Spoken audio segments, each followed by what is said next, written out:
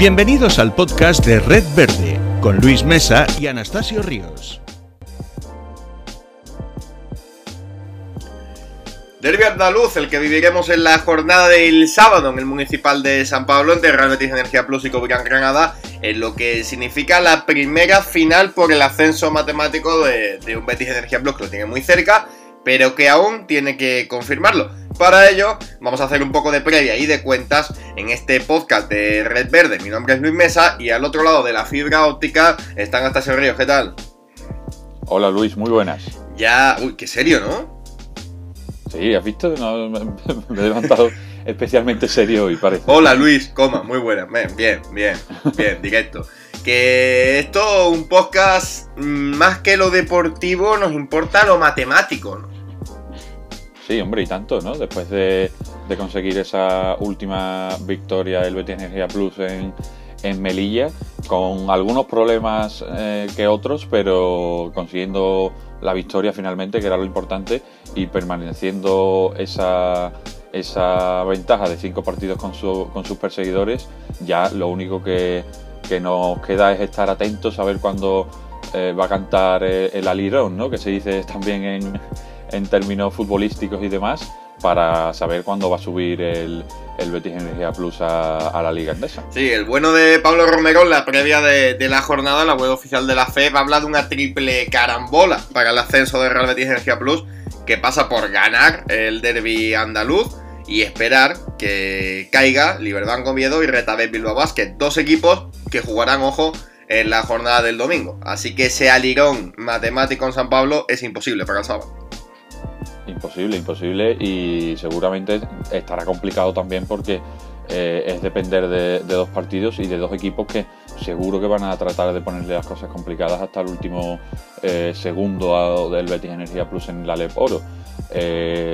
No obstante, también juega Retabet Bilbao Basket con Palencia, que bueno, sí que ha dado un bajón a lo largo de la temporada, pero es posible que quisieran hacer algo más, ¿no?, en este final de temporada para tratar de estar en los playoffs. Y el equipo de Ourense, que juega con el Prat, que tú mejor que nadie puedes decir en la situación en la que está el Prat, pero en las últimas semanas tratando de permanecer, ¿no?, en la Leporo. Sí, decirte que... Oviedo, Huesca. Sí. Y... Oviedo, Huesca. Me habéis ido yo a Ourense pensando en partidos pasados del Betis. Lo curioso de esto, que estoy de acuerdo que son partidos complicados. El caso de Palencia, desde la llegada de Carlas Marco, ha mejorado bastante como equipo, se le ve mucho más sólido. Y Levitec Huesca es un equipo que se está jugando a la plaza de playoff. El tema es que también Oviedo, a día de hoy, es el mejor equipo de la Leporo, lleva 6 victorias consecutivas. Por lo cual, no sé si a domicilio podrá caer, pero a mí me da la sensación de que ninguno de los dos va a perder su partido. Oviedo, que si finalmente se mantiene en esta racha y sigue sin perder y demás, aunque ya podría ser matemática, no en esta jornada, sino en la siguiente contra Canoe, el ascenso del Betis Energía Plus, se tendrían que enfrentar antes de que acabara la temporada. Creo que es la siguiente jornada, y si están ahí tratando de permanecer en la segunda plaza y ser cabeza de serie para los playoffs, de enfrentarse con el Betis Energía Plus ya en ACB, seguro que es lo que más quieren probablemente, ¿no?, de aquí al final de temporada. Sí, a mí no me gustan estos conceptos, pero sí es verdad que si el Betis gana el derbi andaluz el sábado, el ascenso virtual existe, es decir, sacaría 5 victorias de colchón a 5 partidos. Habría que mirar los baskets average rocambolescos, aún perdiendo 5 partidos seguidos del Betis, que recordemos que solo ha perdido 4 en toda la temporada, por lo cual se podría celebrar. Lo cierto es que no es matemático, pero sería viajar a Madrid con la copa en el bolsillo. Sí, ¿no? Y creo que el básquet average con Bilbao se podría perder, ¿no?, porque la derrota que sufrió hace algunas semanas en Bilbao fue bastante dura, y la victoria que se consiguió aquí en San Pablo tampoco fue demasiado holgada, podemos decir, pero sí, ya sería pensar en una carambola que se parece prácticamente imposible. No obstante, he podido leer la entrevista que le ha hecho el compañero de Es Radio y del Ideal de Granada, José Manuel Puertas, a Pablo Almazán, granadino a él, y que se enfrentará al equipo de su ciudad y a su hermano Eloy, y decía que ellos siguen pensando en que tienen que ser intensos en el próximo partido, que no están pensando mucho más allá, y que es, dice, uno de los éxitos que han tenido a lo largo de toda la temporada, no pensar en largo plazo, sino en el próximo partido, y sin duda eso les ha ido bastante bien, y probablemente él especialmente tendrá un interés, ¿no?, por ganar a su equipo, al equipo de su ciudad, ¿no? Bueno, es que poco valoramos que este Copa Granada, que sube del Les Plata este mismo año, actualmente sería cabeza de serie en los playoffs. Es decir, es un salto de calidad monumental de un equipo que no estará solo. Es decir, la grada rojinegra traerá más de 100 personas. Parece que hay 2 autobuses llenos que van a venir hacia Sevilla, no es para menos. Venir a echar el sábado por la tarde en una Sevilla en primavera y en un partido así es magnífico, más aún después de ver el ambientazo como en el Palacio de los Deportes y la hermandad que hubo entre aficiones en la ida. Pero si bien vienen muchos aficionados, no vienen tantos jugadores. Arrastra muchas bajas el equipo de Pablo Pin, ya no solo las de un Alejandro Bortolucci, que ya lo estamos viendo poco a poco tocar balón. La verdad que ha tenido una lesión de gravedad, pero hay jugadores que están un poco tocados. El caso de Sergio Olmos, el caso de Alomarín, hasta 4 bajas cuenta Granada para el partido del sábado. Sí, no, y eso no es moco de pavo, porque igual que hemos dicho que están bastante bien en la clasificación y es un éxito para ellos, eso les ha dado ese hambre, ¿no?, también para tratar de conseguir estar arriba. Y si llegan a Sevilla con esas bajas, es posible que los otros jugadores y los otros compañeros se vengan un poco también más arriba, porque tienen la responsabilidad de rendir en una cancha como San Pablo y ante el Betis Energía Plus, que ya podemos decir que es prácticamente ACB. Y teniendo eso en cuenta, y que lo venden ambos clubes como un derbi andaluz en la Leporo, el único derbi andaluz de la Leporo, que lo hemos disfrutado esta temporada, tanto en Granada como en la Copa Andalucía, que recuerdo que en la Copa Andalucía no llegó a venir bastante gente de Granada, ¿no? No recuerdo yo que fuera algo muy sonado, pero esta vez sí vienen. Incluso el Betis Energía Plus, a partir de las 5 en los alrededores de San Pablo, ha propuesto una oferta de ocio para que se lo pasen bien ambas aficiones, así que se espera también fiesta, ¿no?, alrededor del pabellón de San Pablo. Y bueno, también pensar en el caso de Granada, cuenta con 17 victorias, el corte del playoff lo marca Huesca con 15, por lo cual tiene que sumar partidos. Las cuentas son fáciles: si consigue ganar 3 de los 5 que queda, será equipo de playoff, y además ya no solo ser equipo de playoff, sino que está a una victoria de Melilla, está quinto, es decir, último cabeza de serie, y sería muy importante empezar el playoff y ganarse ese puesto a la Final Four en casa, ¿no?, en el partido importante en el Palacio de los Deportes. Pues bueno, sí, estas son las cuentas que tenemos delante de un partido que hemos escuchado hoy a Curro Segura puede seguir teniendo la baja de Thomas Brople. Sí, es duda hasta el último instante. En esa pierna izquierda, que recuerdo en el partido contra Ourense se quedó bastante tocado, incluso jugó algunos minutos, pero se le veía algo renqueante, así que seguirá siendo duda. No jugó contra Melilla en el último encuentro, y veremos, porque está claro que Thomas Broppel ha sido una de los estandartes, ¿no?, de este Betis Energía Plus durante esta temporada, y parece que en el tramo final y más importante, aunque parece que lo está solventando bien el equipo, no va a contar con él, ¿no?, el entrenador Curro Segura. Veremos a ver lo que va ocurriendo con esa baja, pero eso puede hacer, igual que he comentado con Granada, que otros jugadores, y más en el Betis, que es lo que ha pasado a lo largo de todo el año, que otros jugadores estén a la altura, como puede ser el caso de Tobias Wori, Obi, Enechonja, Pablo Almazán incluso, que en los últimos partidos ya incluso se ha soltado como un buen anotador entrando a la pintura y demás.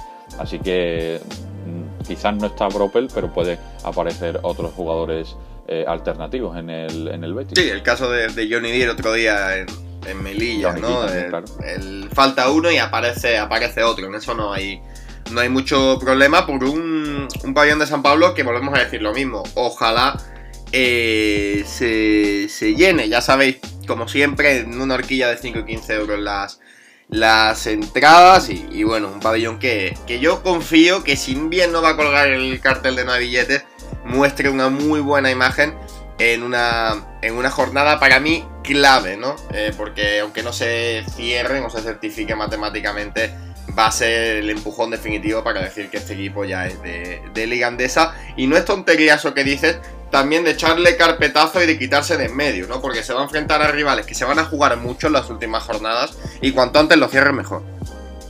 Pues sí que es cierto porque, por eso, ¿no? Precisamente, y que quizás ya las fuerzas, ¿no? En este tramo final van flaqueando un poco.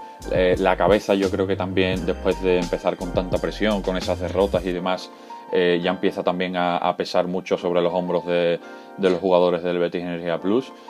Todo el mundo habla del ascenso y eso es una presión extra para los jugadores.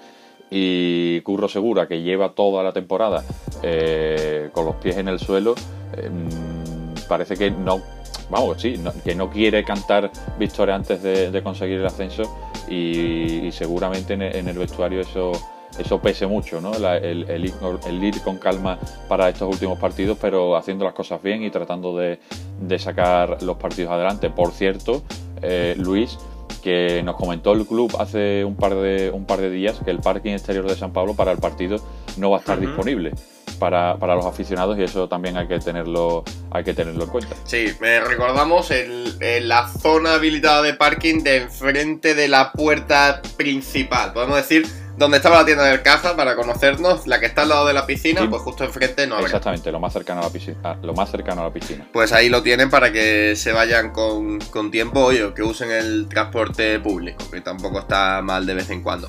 Decirles también que los 3 partidos en los cuales va a estar el ascenso en juego, tanto este Levitec Huesca Liberdad Oviedo, como el Betis Covirán Granada y el Retabet Chocolate Estrapa Palencia, estarán en televisión, los dará la Liga Sport TV. Empezamos todo hoy a las 9 de la noche con ese Huesca Liberbank Oviedo. Mañana, por supuesto, el Betis Covirán Granada a las 6:30, pero ese no le interesa porque tiene que acercarse usted a San Pablo.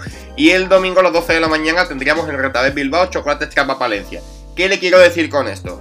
Que si está usted esperando el ascenso matemático y se dan todas las casualidades, a eso de las 2:30 del domingo, el Betis sería equipo de ACB. Importante tenerlo en cuenta, y si no, que lo estuve calculando yo hace unos días, si no, hay que esperar a la próxima semana, viernes 5, si no estoy mal encaminado, viernes 5, y a eso de las 10, que sería cuando acabará el partido del Betis Energía Plus contra Canoe, y si gana el conjunto verde y blanco, ahí ya sí, ya no habría que esperar nada más, sería el equipo del Betis Energía Plus de ACB nuevamente. Bueno, si gana o si no gana incluso, es decir, ya ahí entraríamos en otras cábalas, claro, en las cuales si Bilbao gana la semana que viene habría que esperar una semana más, pero si Oviedo pierde, a Oviedo le tiene ganado el Basque Averar, claro, sería equipo ACB aunque perdiera el Betis. Es decir, son cuentas que las estamos haciendo por gusto, porque todos tenemos ese sabor en la boca de que sería una quimera que esto se escapara, pero todos estamos deseando que cuanto antes se cierre para respirar tranquilo. No, bueno, y que por estadística nos dice que si en 28 partidos el Betis Energía Plus ha ganado 24, en 6 que quedan va a ser muy complicado, ¿no? que consiga tantas derrotas, ¿no? Así que no se nos pasa ni por la cabeza, porque sería una hecatombe de dimensiones estratosféricas, ¿no? Lo que podría pasar en San Pablo. Igualmente se ha empezado ya a hablar por las redes sociales algunos amigos que nos siguen y demás sobre la próxima planificación, que va a estar muy complicada y demás, así que se va a acabar la temporada en 6 partidos y esperemos que se acabe antes con ese ascenso ya por el Betis Energía Plus, pero el verano va a estar también muy interesante en las oficinas del Betis, porque hay que planificar, y un equipo ACB, que estamos viendo en la ACB ahora como los recién ascendidos lo están pasando algo mal, ¿no? en la liga andesa, y hay que tratar de hacer un equipo acorde a las circunstancias que van a tener en la Liga Endesa. Pues sí, señor, y después siempre digo lo mismo y todos me entenderán perfectamente. Es verdad que está todo muy cerrado, pero si juntamos la suerte del Club Deportivo Sevilla en 30 años de historia y la suerte histórica del Betis en 100 y pico, la ecuación hace que cuanto antes ganen los partidos que haga falta y se cierre, mejor, porque nunca hay que dar por seguro, porque el cenizo lo tenemos entero. Desde luego, y bueno, y en San Pablo esta temporada no se ha perdido ningún partido, van 14-0, 14 victorias y 0 derrotas, incluso 15, ¿no? Con la Copa Princesa. O sea que estamos hablando de una cancha en la que esta temporada el conjunto verde y blanco es inexpugnable para cualquier rival. Y eso yo creo que también pesa a la hora de jugar los partidos, se hacen muy largos, los equipos rivales sufren físicamente, tanto a la hora de plantear las defensas incluso, así que yo creo que este próximo partido será claro favorito el Betis Energía Plus, y si no, en las siguientes semanas también, así que de perder sería bastante decepcionante, ¿no? Para todos. Y bueno, por último, para cerrar, 3 objetivos, 3 metas volantes que tiene el Betis Energía Plus de aquí a final de temporada. Ser el primer equipo de la historia del Aleporo que pasa una temporada entera sin perder en casa, algo que tendría que esperar a este partido y a los venideros que le quedan en San Pablo, que le queda este y otro más. Ser el primer equipo que asciende con tantos partidos de diferencia. Si asciende esta semana o incluso si asciende la que viene, sería el campeón más precoz de toda la historia del Aleporo. Y empatar al mejor equipo de la historia del Aleporo, que es el Lucán Murcia, que hizo también el 34. Si llegara a ganar todo lo que le queda, también empataría con ellas con ese 34. Son 3 objetivos que, bueno, no importan mucho, pero que pueden ser alicientes para el final de temporada para el equipo. Bueno, y ya sería una racha de 10 victorias consecutivas si lo gana todo, después de aquella racha tan brutal de 19 victorias consecutivas.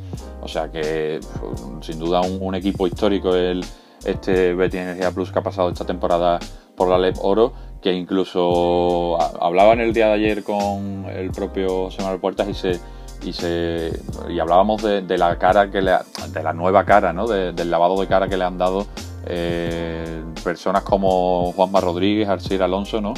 Que sin duda se han puesto las pilas en los despachos del Betis Energía Plus y trajeron jugadores que son muy válidos para esta categoría, y veremos para lo que viene, pero sin duda han devuelto la ilusión, ¿no?, al baloncesto profesional aquí en Sevilla, y eso sin duda que es algo que tiene mucho peso, y seguro que a lo largo de los próximos meses también veremos su protagonismo a la hora de tomar decisiones. Ojalá que sea así. Pues bueno, nos citamos la semana que viene, Anastasio, ojalá con buenas noticias. Yo podré ver todos los partidos, los 3 partidos que están en juego de aquí desde Barcelona.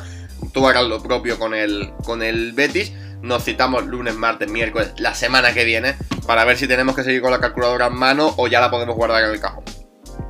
Claro, y ya ahí a mí me gustaría hacer también un balance general, ¿no?, de todo el año, comentando momentos, comentando mejores jugadores que ha habido, los detalles y las decisiones que ha tomado bien Curro Segura, todo deberíamos comentarlo bien. Estupendo, pues claro que sí, tendremos muchísimo tiempo por delante. Pues nada, nos citamos la semana que viene, muchas gracias por la escucha como siempre, y ojalá traigamos noticias la semana que viene. Un abrazo, Anastasio. Adiós.